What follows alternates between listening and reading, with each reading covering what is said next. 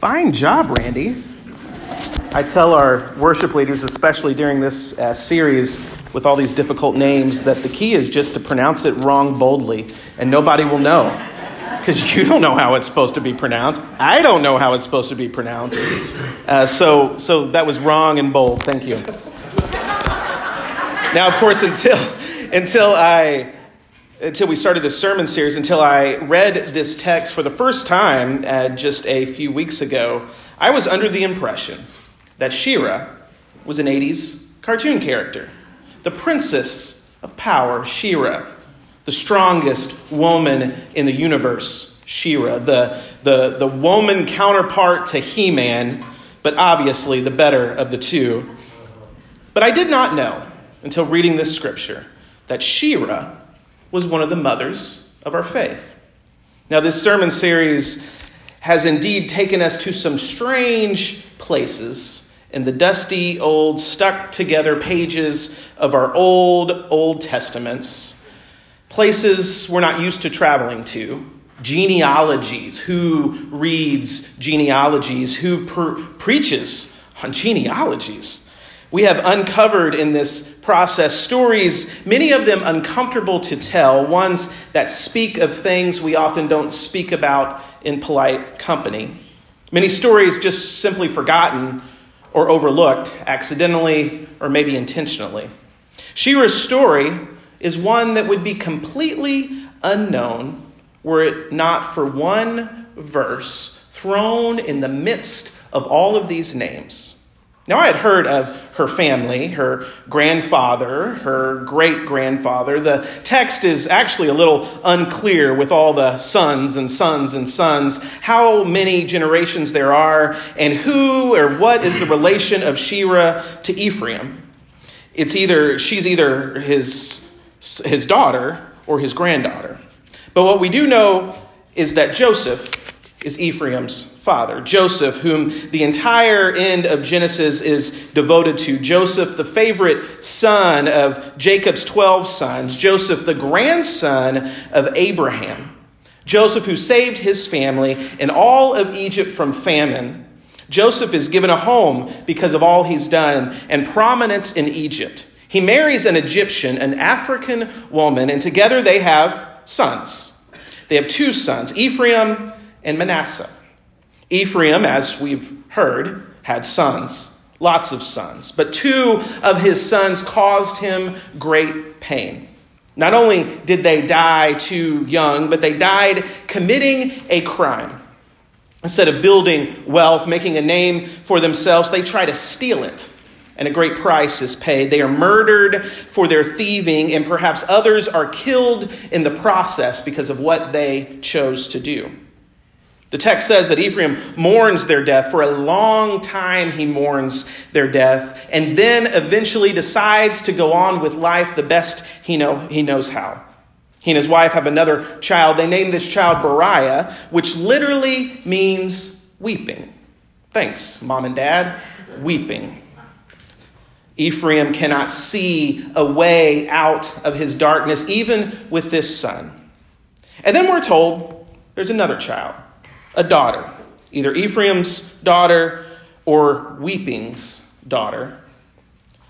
The text is unclear, but on this, the text is very clear. That this daughter, descendant of Jacob and Ephraim, was named She-Ra, and she was a builder. She built not one, not two.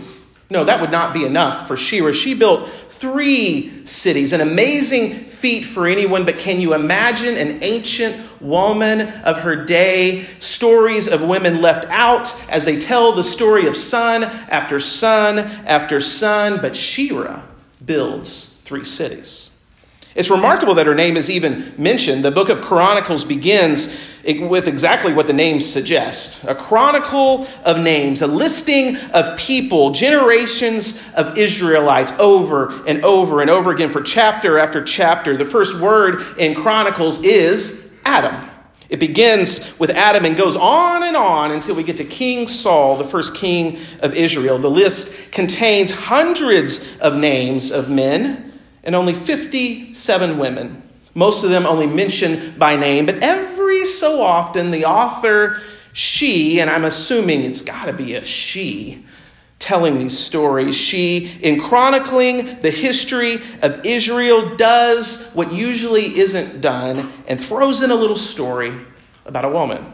A woman who, were it not for her inclusion, we would know absolutely nothing about.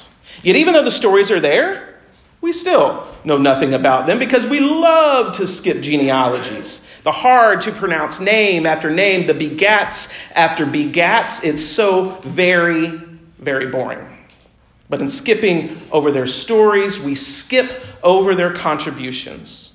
But Shira's story, as brief as it is, it's included and it's told again today. Today we speak again of the legacy of this ancient, almost forgotten woman, a mother of our faith. Shira, who did what no other woman in Scripture is credited for doing. She built cities. She's a builder, forgotten no more. Well, in more recent news, tonight is the Oscars. It'd be easy, by the way, to make a segue and to talk about the contributions of women being overlooked in the Oscars with so very many men, white men nominated. But you've heard the stories.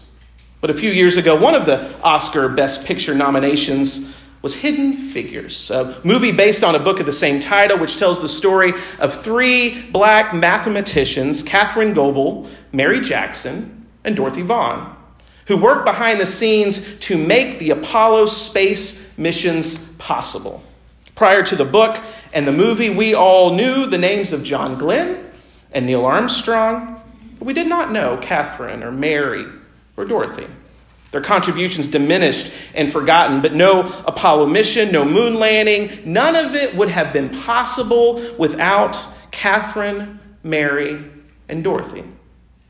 How many hidden figures are in our stories? How many hidden figures in the stories of this church? How many hidden figures in the story of our city? How many hidden figures in the story of our country, of human history? Everywhere we look, their legacy is all around us. Right now, you can go to Israel today, and you can see Shira's story hidden in plain sight. The remains of two of the towns she built so very long ago still remain. Their foundations, now permanent parts of the Israeli landscape, artifacts to her great power and accomplishment. Even today, her legacy lives on. Her name is never mentioned again in Scripture but this verse, but the names of her cities come up several times. In the valley between Upper and Lower Beth Horon, those two twin cities built on the sides of mountains, this pass in between, we're told in the book of Joshua that one of the greatest battles in all of Israelite history was fought. The battle between the Israelites and the Amorites. It's that story when the sun stood still. Maybe you remember from Sunday school way, way back when. And during the battle, the story says that the armies passed through this valley. And they're being pursued. They're pursuing one another. And when they come upon Upper and Lower Beth Horon, Shira's cities, God rains down rocks from heaven, hail stones that pelts the enemy army, and the Israelites are victorious. By the way, that battle is led by Joshua. We're told, if you keep reading, Joshua is one of Shira's descendants. Her legacy lives on. Her third city is not mentioned again, but did you catch its name? She named it Uzzin Shira. She named it after herself. The name literally means listen to Shira. Some have suggested that even God listened to Shira. And at the moment her descendant Joshua led the Israelite armies between the cities that she built, God listened, God remembered this faithful woman, and God acted to save. Listen to Shira. But here's the deal. In the ancient world, people often did not listen to women. She was an African woman, half Hebrew, half Egyptian. By all accounts, her brothers were trouble. Her family legacy was falling apart. Joseph, her great-grandfather, who was great in Egypt, was gone, and the family was not living up to its legacy. Perhaps that's why, in part, this new Pharaoh, who we meet in Exodus chapter 1, forgets who Joseph was, his family, squandering the legacy. Chances are around the same time Shira is growing up, the descendants of Joseph and of all his brothers are beginning to be enslaved in Egypt. Slavery is coming. People are being ruled by the Egyptians, the Hebrews taken over. But Shira takes matters into her own hands. Her uncles go out and steal cattle, but she goes out and builds something new. In the midst of slavery, she builds cities.